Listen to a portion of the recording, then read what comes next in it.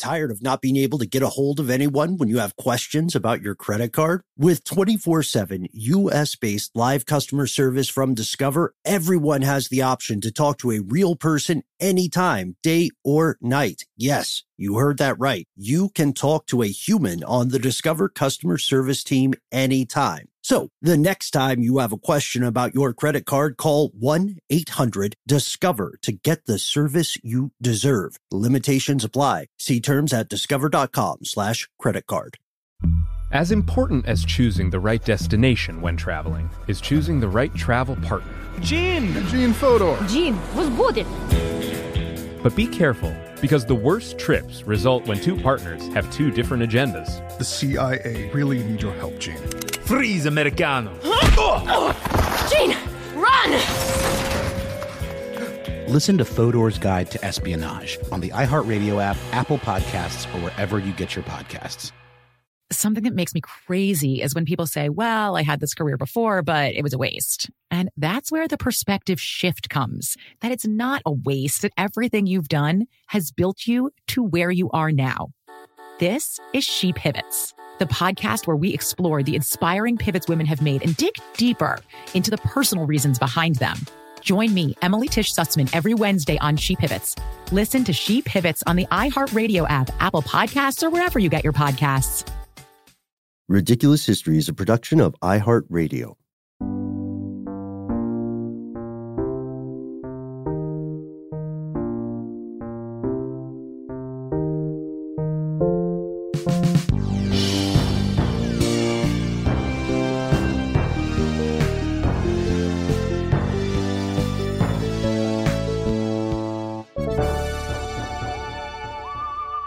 Welcome back to the show, Ridiculous Historians. Thank you, as always, so much for tuning in. Tigers. Man, I am excited about this. I hope our super producer, the one and only Mr. Max Williams, is excited as well. Who am I? I'm Ben. Noel. Tigers, burning bright. Well, at least one burning pretty bright. Not in the, forest of the night, but in the streets of London town. And what better introduction is there for part 2 of our show on Charles Jamrock? In 1857, at the high point of his success, he gets his crown jewel, a fully grown Bengal tiger that came to England from the East Indies. This takes us to that morning we talked about at the very top, the morning of October 26, when the tiger, and several other large felines, by the way, arrives at the Belt Street Menagerie. It arrives in London, and it immediately escapes because it's in this large crate that has, if you picture it, it's got 3 solid wood sides, and then it's got one side with thick iron vertical bars across the front. And Jamrock has gone to this place in person because he wants to supervise the logistics of moving this tiger from its transport crate to its permanent enclosure. And so he says, okay, let's position the crate so that the bars are placed against the wall of the yard while we're getting its permanent home ready. And that sounded pretty safe, right? You got iron bars, you got it against the wall. But the thing is, Jamrock didn't have a lot of experience with the power of a fully grown tiger, and they're absolute beasts, and they're brilliant. I love tigers, by the way. And they were going to, as he says later in an issue of a magazine called The Boy's Own Paper. Yes. 1979. I love these titles. He says, he talks about this. He says, they, meaning the workers, were proceeding to take down a den with leopards when all of a sudden, I heard a crash, and to my horror, found the big tiger had pushed out the back part of his den with his hind quarters. He had kind of donkey kicked it, and was walking down the yard into the street, which was then full of people watching the arrival of this curious merchandise. Dude, this reminds me of the opening scene of Jurassic Park, when they're like transporting the velociraptor paddock or whatever. Maybe that was another, the paddock is the thing they actually live in. This was like a crate, and then you sort of see all this kerfuffle and then the thing gets out, you just hear the sounds and then people are like, murdered or whatever. This is like a little bit less sci-fi version of that, but Yeah, can you imagine seeing this fully grown, absolutely monstrous tiger just kind of sauntering down the high street? Yeah, that is a breathtaking image. I think the closest I've seen to that is a few years ago when a zebra got loose from the Atlanta Zoo and was out in the city. But this stuff does happen. And a zebra is still a wild animal. Don't mess with them, but it's not as likely to maul you as a tiger. So this is like a increasingly escalating situation, and just gets worse and worse because the tiger, who, as you notice, kind of sauntering around like, oh, this is a different environment, sees a 9-year-old boy, because the boy, who has also had no experience with a tiger, to this kid, it's just a big cat. So he tries to reach out and just give the cat a little pet as it's walking past. The tiger notices it. The tiger turns, and then the tiger slaps the kid across the face, knocking him down, picks him up by his jacket, and just like starts dragging him down the street. It's the shoulder of his jacket, I think. And the kid is freaking out. And then Jamrock, and again, there might be some bias here because Jamrock is telling his own story to the boy's own paper. He says he springs into immediate action. Yeah, he says, when I saw the boy being carried off in this manner and witnessed the panic that had seized hold of the people, without further thought, I dashed after the brute. I was then of a more vigorous frame than now, and had plenty of pluck and dash in me. So just again, to like kind of like sum up what was happening, we say the tiger had the boy in his mouth, but it's almost like cartoonish, right? Like the tiger's like holding the boy by like the scruff of his jacket, right? And that's what's in his mouth, and it's holding the boy up, but he has not actually sunk his teeth into the actual, kid, into the kid's body. So at this point, it's absolute pandemonium. The crowd's dispersing. People are running for their lives. Jamrock, sprinting in his more youthful, limber form, as he put it, or vigorous, rather, sprinting after the tiger. He throws himself onto the tiger's back. I mean, this is some pretty heavy, heroic type stuff. If it wasn't like, his fault in the first place. And he grabs the tiger by the scruff of its neck. That seems like a little bit of a wasted effort. And understandably, it doesn't do much. The tiger is incredibly strong, and it, mechanical bull style, tosses Jamrock off its back and into the street, and retains hold of the boy in his teeth. Yeah. And so this is a panic moment. Max, I know you've got some action music here. This is a panic moment. Jamrock tries a second time to stop the tiger, and this is when he gets creative. He tries to trip it, and it works. And, it's lost to history about how he manages to trip it. But I like to picture him just sticking his foot out. But as the tiger falls to the ground, Jamrock then jumps back on its back, and he puts his hands around its neck, and he's trying to strangle it. And as he's trying to put it to sleep, one of the workers from his menagerie yard runs over and hits it 3 times over the head with a crowbar right between the eyes. And then this causes the tiger to release the kid. His jaws open. And then at this point, Jamrock says, I thought the tiger was dead or was dying, so I let go of it. And as soon as I did, it jumped back up again. And then he's like, oh no. And he grabs the crowbar and he says, I gave him, with all the strength I had left, a blow over the head. He seemed quite cowed. He turned tail. He went back toward the stables. I drove him into the yard, closed the doors at once. Looking around for my tiger, I found he'd snuck into a large empty den. 2 of my men had jumped into an elephant's box. They descended. They pushed down the iron siding for the door. And so now the tiger was safely under lock and key. The boy is uninjured.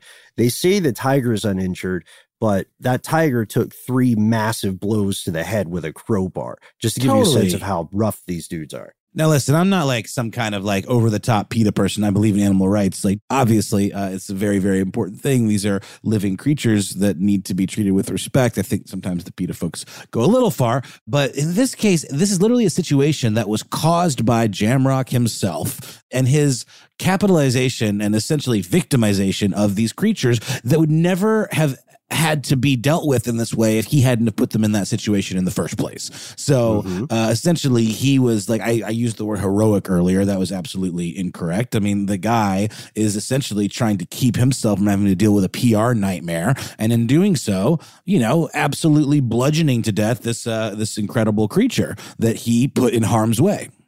And put everyone else in harm's way because he took this thing out of its normal context. And it's not meant to be roaming the streets of London or traveling around in crates. Yeah. In my opinion, the tiger here is just as much of a victim as the boy. It's not the first time a tiger had been loose on that same street. One escaped from one of those traveling menageries we mentioned back in 1839. Georgewell Womwell. That's his real name, folks. Georgewell Womwell's traveling menagerie. Their tiger got loose. The kid just had some scratches, probably a headache, and a heck of a story for his schoolmates. Tired of not being able to get a hold of anyone when you have questions about your credit card? With 24/7 U.S.-based live customer service from Discover, everyone has the option to talk to a real person anytime, day or night. Yes, you heard that right. You can talk to a human on the Discover customer service team anytime. So the next time you have a question about your credit card, call 1-800-DISCOVER to get the service you deserve. Limitations apply. See terms at discover.com/creditcard.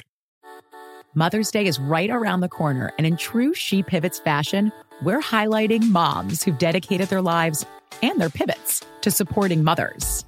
The iconic Christy Turlington will join us to talk about launching Every Mother Counts after pivoting from her 90s supermodel days. And later, the co-CEOs of Baby to Baby will share how they're addressing the needs for millions of babies and moms. So tune in and subscribe to She Pivots. New episodes out every Wednesday. Listen to She Pivots on the iHeartRadio app, Apple Podcasts, or wherever you get your podcasts.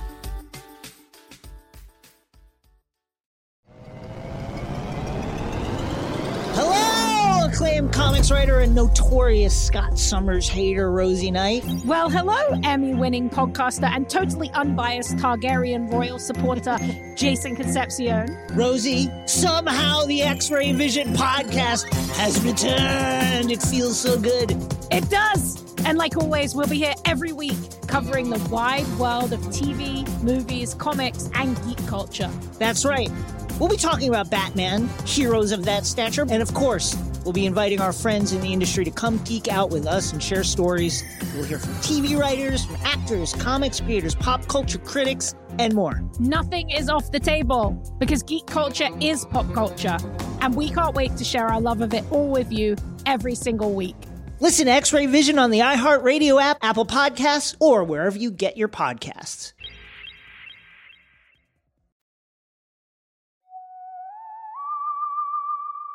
There is one interesting wrinkle. The BBC points this out in the When Wild Beasts Roam the UK BBC News piece.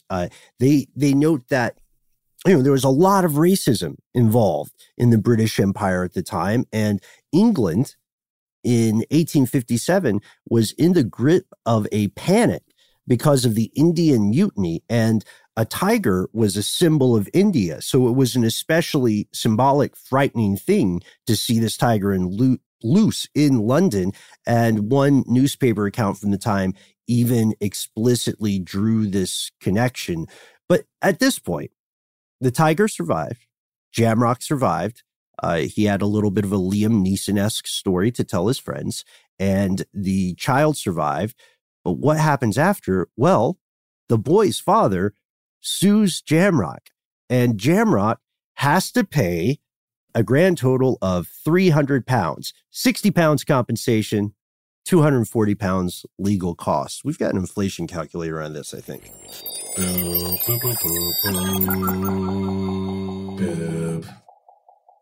Yeah, so about 60 pounds by today's standard would be about $7,000, and 240 pounds would be around $28,500.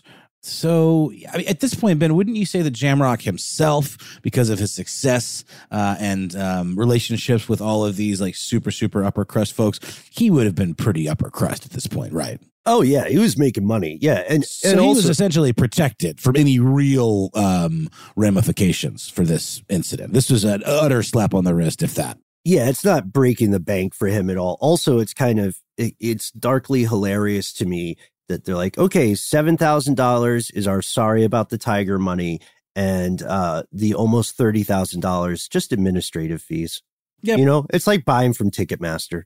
Totally. I said it, but the judge. It's interesting the point you make, because the judge himself was conflicted because this is a dangerous incident. It is Jamrock's fault, but he also said, you know, this guy, on the other hand, should have been rewarded for saving not just the life of this 9-year-old, but maybe that of a lot of other people. Because look, I don't know how in shape you are, but unarmed, I guarantee you, you cannot win a one-on-one against the tiger at all. Yeah. Nope. Not in a foot race, not in arm wrestling, certainly not in hand-to-paw combat. You are going to lose. I just looked it up. Like, according to Google, like a Bengal tiger is like 310 to 490 pounds. Yes. Yeah. Like, this is a massive, like, there's like, of like, you know, cats. This is about as big of a cat as it comes. Yeah. Just for perspective, if you want to think of it this way, a tiger is an incredibly strong animal. It can carry something like 550 kilograms 10 feet up a tree. 550 kilograms for all of us in the U.S. is 1,212 pounds. That's what, do you even lift, cat bro? You know what I mean? That's what the tiger would ask you. So this is not the end of Jamrock's financial standing, nor of his career. Like you said, it doesn't break his bank. The tiger later gets sold to that George Womwell guy. And I've seen his name as Georgewell Womwell and George Womwell, but I love Georgewell Womwell, so I hope that's his real name. This guy made money off of that incident, just like we said with the earlier folks who said, oh, look, this lion actually killed someone. This is the tiger that escaped and roamed the streets, menacing the good people of London town. He even swallowed a boy whole. Just ate the whole boy. Oh, yeah. I mean, let's not let the facts stand in the way of a good story, right? Exactly. And then Jamrock even partners. So he expands his collection. His business is still growing. His client list is still growing. He eventually gets P.T. Barnum as a client and helps Barnum restock his circus after a fire. But while he is succeeding, his business is succeeding in specific. In general, the exotic animal trade is starting to die down. People are less and less interested in exotic animals, or not as much as they had been in the past. Jamrock passes away in 1891. And just like what happened with his father, his son, Albert, takes over after his death. But then we see the outbreak of World War I. World War I absolutely demolishes the international trade networks that made this animal trade possible. So the company closes down, and this ends the chapter. Well, this ends the main chapter on the life of London's Tiger King. He's gone, but he's very much not forgotten. I'm so sorry to be the bearer of bad news, but I do believe it was a typo. The gentleman's name was George Womwell, not George Womwell, but I'm keeping George Womwell. Oh, I mean, it needs to be kept because it's incredible. I just wanted to make sure people weren't Googling it and beating their head against the wall, because you're not going to find it. But it's a fantastic typo that shall live on in our hearts. Okay, listen, Noel, I think we've been at some loggerheads in this episode. First, I'm going to say those restaurants are named after Charles Jamrock. And secondly, I'm going to say his name was George Womwell, because I want to live in a world with some magic. And I want to live there with you, buddy. I want to live there with you. Far be it for me to suck any magic out of the world. We need every little ounce that we can. But Jamrock's memory does remain. Today, you can find a statue commemorating his contribution to the culture of Victoria, England. And, well, I guess, I don't know if I would entirely call it selfless, but his rescue of that boy, that he himself was responsible for putting in harm's way. There is a 7-foot-tall bronze tiger that stands in the entrance to Tobacco Dock. And that's very close to where the incident took place. And it's memorialized also with like a little plaque. But this was not the only time that Jamrock's business potentially threatened the safety and well-being of others, right, Ben? Oh, yeah. Lions and tigers and bears. Oh, my. Also raccoons. So in 1877, July of 1877, there's this report in the East London Observer, and you can read this referenced in a great article by Londonist.com that talks about how one of Jamrock's other tigers escaped from a train on the London and Northwestern Railway in a village called Weedon near Northampton. And then 3 lions escaped from his shop and found his wife, Mary, in a nearby parlor. He managed to yell like, "Mary, lions!" in enough time for her to close the door. Thanks, hon. Thanks. Good looking out. Put that door there. Okie dokie. Back to what I was doing. Yeah, he did manage to lock all the lions back up in a second bedroom where they stayed until he was able to get a handler to come and get them. Because he was, I guess he had a certain set of skills, right? He was not necessarily a lion tamer or a handler. He employed, folks that were much more hands-on with the animals. But he did seem to have to kind of jump to attention a couple times. And we also know that he had a raccoon that was known to have escaped from his care. Probably doesn't make quite as good a story. We know that raccoons are pretty tricksy though, right? They can they've got their little hands. They're crafty. They can unlatch doors and stuff, I would imagine. And they can walk, they can walk bipedally briefly. You've probably seen that video of a raccoon stealing cat food in front of some cats. But when they do, they always look like they're scheming. That's the thing about raccoons. They look like they're scheming. They look like they got, they're always doing this kind of Monty Burns thing, rubbing their hands together. I say that out of love. But there is something else interesting we found too, which is an economic look at this. And I just picked one example that I thought would be a fun walkthrough. So we said he had a lot of stock. He had more than just tigers. He had zebras, leopards, ostriches, bears, polar bears, etc. You name it. If you had the scratch, he could probably get it for you. So we found a article from the time that is available at the eastend.co.uk, which shows the prices of animals on offer. So you can find those prices. And I just thought we could do a quick example of this. So Noel and Max and I are looking at this list, and the prices seem kind of odd. So I wanted to do a couple of steps. I just took one example. So a polar bear, if you wanted to buy one from Jamrock, was 25 pounds.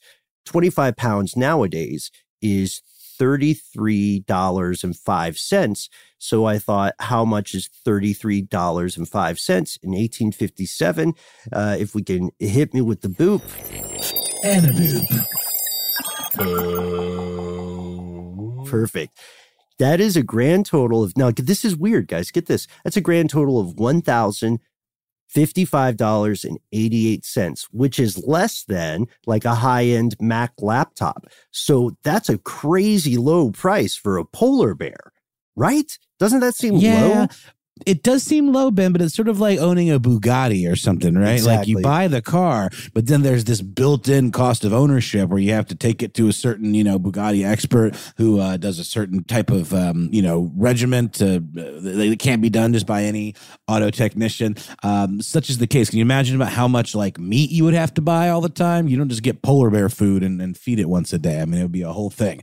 So people that aren't considering that are going to have a weird, emaciated, and very angry and ravenous polar bear on their hands. The most expensive of the things that we have on menu here was, in fact, the tiger, which would have gone for around 300 pounds at the time. which today would be in the, tens of thousands? Yeah, so pound to a dollar, and this is not perfect because I'm doing the conversions for the present pound to dollar difference, but 300 pounds today would be $396.66 US, which means that in 1857, a tiger would cost you the equivalent of $12,672.51, which is still less than a lot of cars. It's just like I was thinking of that maintenance point too. It's something a lot of people forget. It's like one of the main reasons I don't own a dirigible or a tiger. Well, you got to have somewhere to tie it down, first of all, Ben. And then how do you board it? I have a question though. Yeah, go. So how much was a porpoise from him? Because we established you could get a porpoise, right? We did not establish that, Max. We conjectured that it was entirely possible. He didn't seem to deal in sea creatures. I haven't seen many of those. These all seem to be land dwelling. And that's why he's not the greatest of all time. He's not. Wow. Well, poor people can go see, can go observe maritime creatures. So maybe that was part of his calculus there. Maybe he was like, I don't want to buy anything that the average peasant could just observe from a rocky shore somewhere. Mm-hmm. You know, true. I mean, I bet he would have gotten into narwhals. Yeah, that's a good point. I think they were believed to be mystical creatures for a very long time. I personally thought they were mythical until literally a year or so ago. Didn't realize they were. I mean, real. they're water unicorns, so I mean, it makes sense for them to be mythical, but they're not. Also, that's a tooth. That's not really a horn. That's one of their teeth. Right. Yeah. Not very functional though. No. It's a choice, I think is what I would call it. It's a choice. God is weird. I mean, I love the ideas of an intelligent design that just eventually gets into this freestyle. What do we have left over phase? You know, with the platypus. Yeah. How about like a sea cow that has one weird giant useless tooth? Yeah, we got to make one more thing. What do we have? Well, we got these like snake-like insects, and then we got like hundreds of feet. All right, fine. Centipedes. That'll just be a thing. So the fact that we keep on finding out more stuff about the platypus blows me. That like they're bioluminescent now. Did you guys know that? Yeah. It's like, what? Why do they have like everything weird about them? It's news to me, guys. Australia. Yeah, it's Australia. They're also poisonous. Tired of not being able to get a hold of anyone when you have questions about your credit card? With 24/7 U.S.-based live customer service from Discover, everyone has the option to talk to a real person anytime, day or night. Yes, you heard that right. You can talk to a human on the Discover customer service team anytime. So the next time you have a question about your credit card, call 1-800-DISCOVER to get the service you deserve. Limitations apply. See terms at discover.com/creditcard. Mother's Day is right around the corner, and in true She Pivots fashion, we're highlighting moms who've dedicated their lives and their pivots to supporting mothers. The iconic Christy Turlington will join us to talk about launching Every Mother Counts after pivoting from her 90s supermodel days. And later, the co-CEOs of Baby to Baby will share how they're addressing the needs for millions of babies and moms. So tune in and subscribe to She Pivots. New episodes out every Wednesday. Listen to She Pivots on the iHeartRadio app, Apple Podcasts, or wherever you get your podcasts.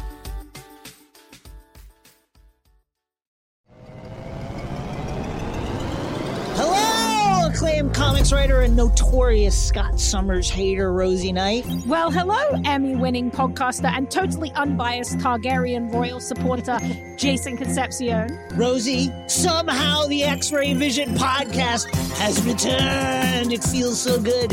It does. And like always, we'll be here every week covering the wide world of TV, movies, comics, and geek culture. That's right.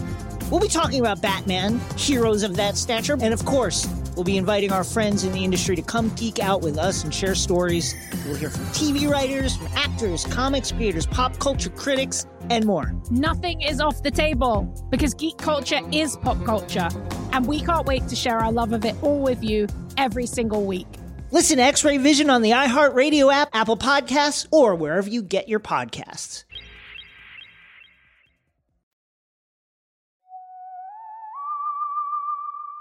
the very first menagerie that was recorded, it goes way back, like you were saying earlier, Noel, to the 13th century. The Tower of London Menagerie was first entered in the historical record way back in 1210 CE, and it was known to house these elephants, these lions, hippos.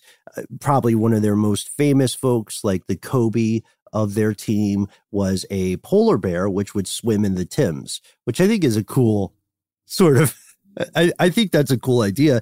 But also, I think we're about to learn about one of the coolest jobs in London at the time. Yeah, I'm wondering though. At this time, were the famous swans that swim in the Thames that are also notoriously ill-tempered? Were they coexisting with this polar bear at the time? I don't know. We'll have to find out. Look a little deeper. But yeah, Alfred Copps was the keeper of the Tower Menagerie in 1822.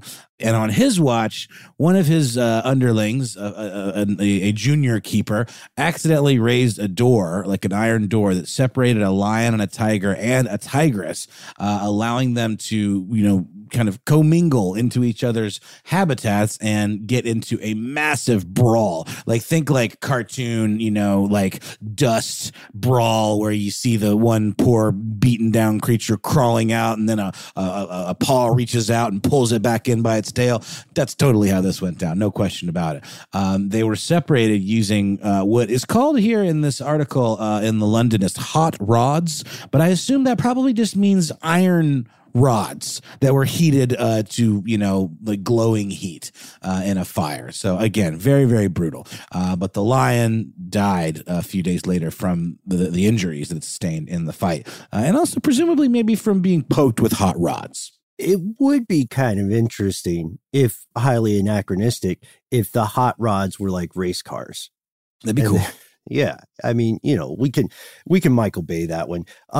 We also, I do want to take 1 second though and tell you guys about a book. We used to always be recommending comic books and other books, but was thinking about interesting jobs in the Tower of London. And I finished this book earlier this year called The Raven Master, which is all about the guy named Christopher Scaife, whose entire job is to be in charge of the famous ravens at the Tower of London. It's a really cool read, and I wonder if he would be an interesting person to interview. Look at his fit, man. Can you guys see this on the camera? Look at that. That's a flex. Hang on. Oh, hang on. Let me see.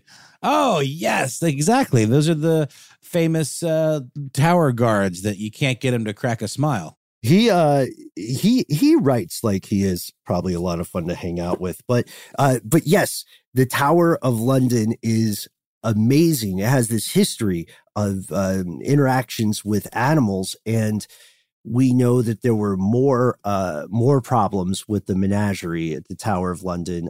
What was it? Like the Leeds Times that reported a large and furious wolf had managed to escape the menagerie, and it was on its way to the drawbridge, and they had to like shut the gate down to stop it from getting into the city. And then apparently it was in such a bad mood that when people forced it back into the tower, it found a nearby terrier dog and picked it up and then just shook it around and then let it go. Like, okay, bud, I know it's not your fault. I'm just not having the best day. Yikes. Why is this series full of like animals grabbing things and shaking them and letting them go? It's a thing that animals are, they're very into doing. Like you said, Ben, we are both fond of our cats. Fond maybe being a strong word. We definitely love them, but there are times where they might grab one of our prized possessions in their jaws and shake them back and forth until exactly. It's just part of who they are as creatures, and we have to learn to live with it. But I am excited. I adopted a kitten earlier this year, and it is pretty much crossed over into no longer a kitten territory. And while kittens are real cute, they're also absolutely feral and psychotic, and I'm super happy that she's gotten a little bit more chill over the last couple of months. So nice. Congratulations to you, Vanessa. You finally become a woman. Yeah, my cat's kind of getting that way too. She's finally starting to get a little away from kitten, do a little more like adult, but she's also 6.5, so late bloomer. Yeah, and I don't know how much she's still. Yeah. As always, folks, feel free to go by Ridiculous Historians on Facebook and post pictures of your pets. Bonus points if they look like they're in some weird historical context. Photoshop allowed, I'll say. Photoshop allowed. It'll be like The Boy's Own Paper, which was a mix of factual and fictional stories. I don't know why. I'm going to be wondering about the title of that magazine for the rest of the day. And we have other stuff to do today. Like a lot of people, we're working to close out the books before the end of the year. But we have had such a wonderful, wild ride this year, despite a global pandemic, despite personal things that have happened to us and all of us listening along at home. We're really glad you're here. No offense to myself, Noel, or Max, but we agree you are the best part of this show, and we cannot wait to hear from you. So thanks as always to our super producer, Mr. Max Williams. Thanks, of course, to Casey Pegram and Noel. Thanks to you. One thing we can say about Ridiculous History is that at no point in the history of our show have we ever been responsible for a tiger getting let loose into a city. Unless I missed an email. No, I think we can definitely say that with confidence. And nothing even remotely approaching that level of irresponsibility. So good on us, Ben. Good on us. And good on you, Ridiculous Historians, for making it through this 2-part episode. It was a journey for sure, and we're glad to have taken it together. You can, in fact, find us on the internet. We have a Facebook group. It is called Ridiculous Historians. Check that out. And while you're on the internet, why not pop on over to Apple Podcasts and leave us a 5-star glowing review. Name us by name. Tell us how much you enjoy our company, as much as we enjoy yours, hopefully. And if you don't, then, just take the rabbit's advice from Bambi. And if you don't have anything nice to say, just, don't say anything. Leave a star review and move on. And of course, a big thanks to one of our favorite tigers loose on the streets of Atlanta as we speak, the Quister, Mr. Jonathan Strickland. Also, shout out to our good pals at Ridiculous Romance, Eli and Diana. Give them a listen. Max, you listened to the show recently. You were telling me about that while we were at a hot dice game, I think.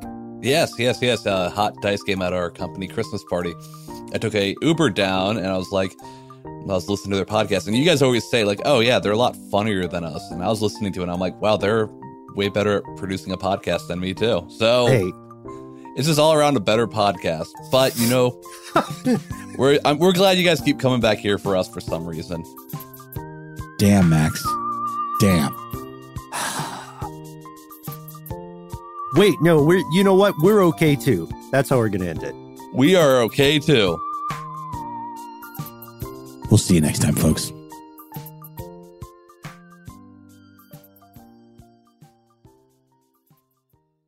For more podcasts from iHeartRadio, visit the iHeartRadio app, Apple Podcasts, or wherever you listen to your favorite shows. As important as choosing the right destination when traveling is choosing the right travel partner. Gene Fodor. Gene, возбудит. But be careful, because the worst trips result when two partners have two different agendas. The CIA really need your help, Gene. Freeze, Americano. Gene, run! Listen to Fodor's Guide to Espionage on the iHeartRadio app, Apple Podcasts, or wherever you get your podcasts. Something that makes me crazy is when people say, well, I had this career before, but it was a waste. And that's where the perspective shift comes, that it's not a waste, that everything you've done has built you to where you are now. This is She Pivots, the podcast where we explore the inspiring pivots women have made and dig deeper into the personal reasons behind them. Join me, Emily Tish Sussman, every Wednesday on She Pivots. Listen to She Pivots on the iHeartRadio app, Apple Podcasts, or wherever you get your podcasts. I'm Saleha Mohsin, and I've covered economic policy for years and reported on how it impacts people across the United States. In 2016, I saw how voters were leaning towards Trump and how so many Americans felt misunderstood by Washington.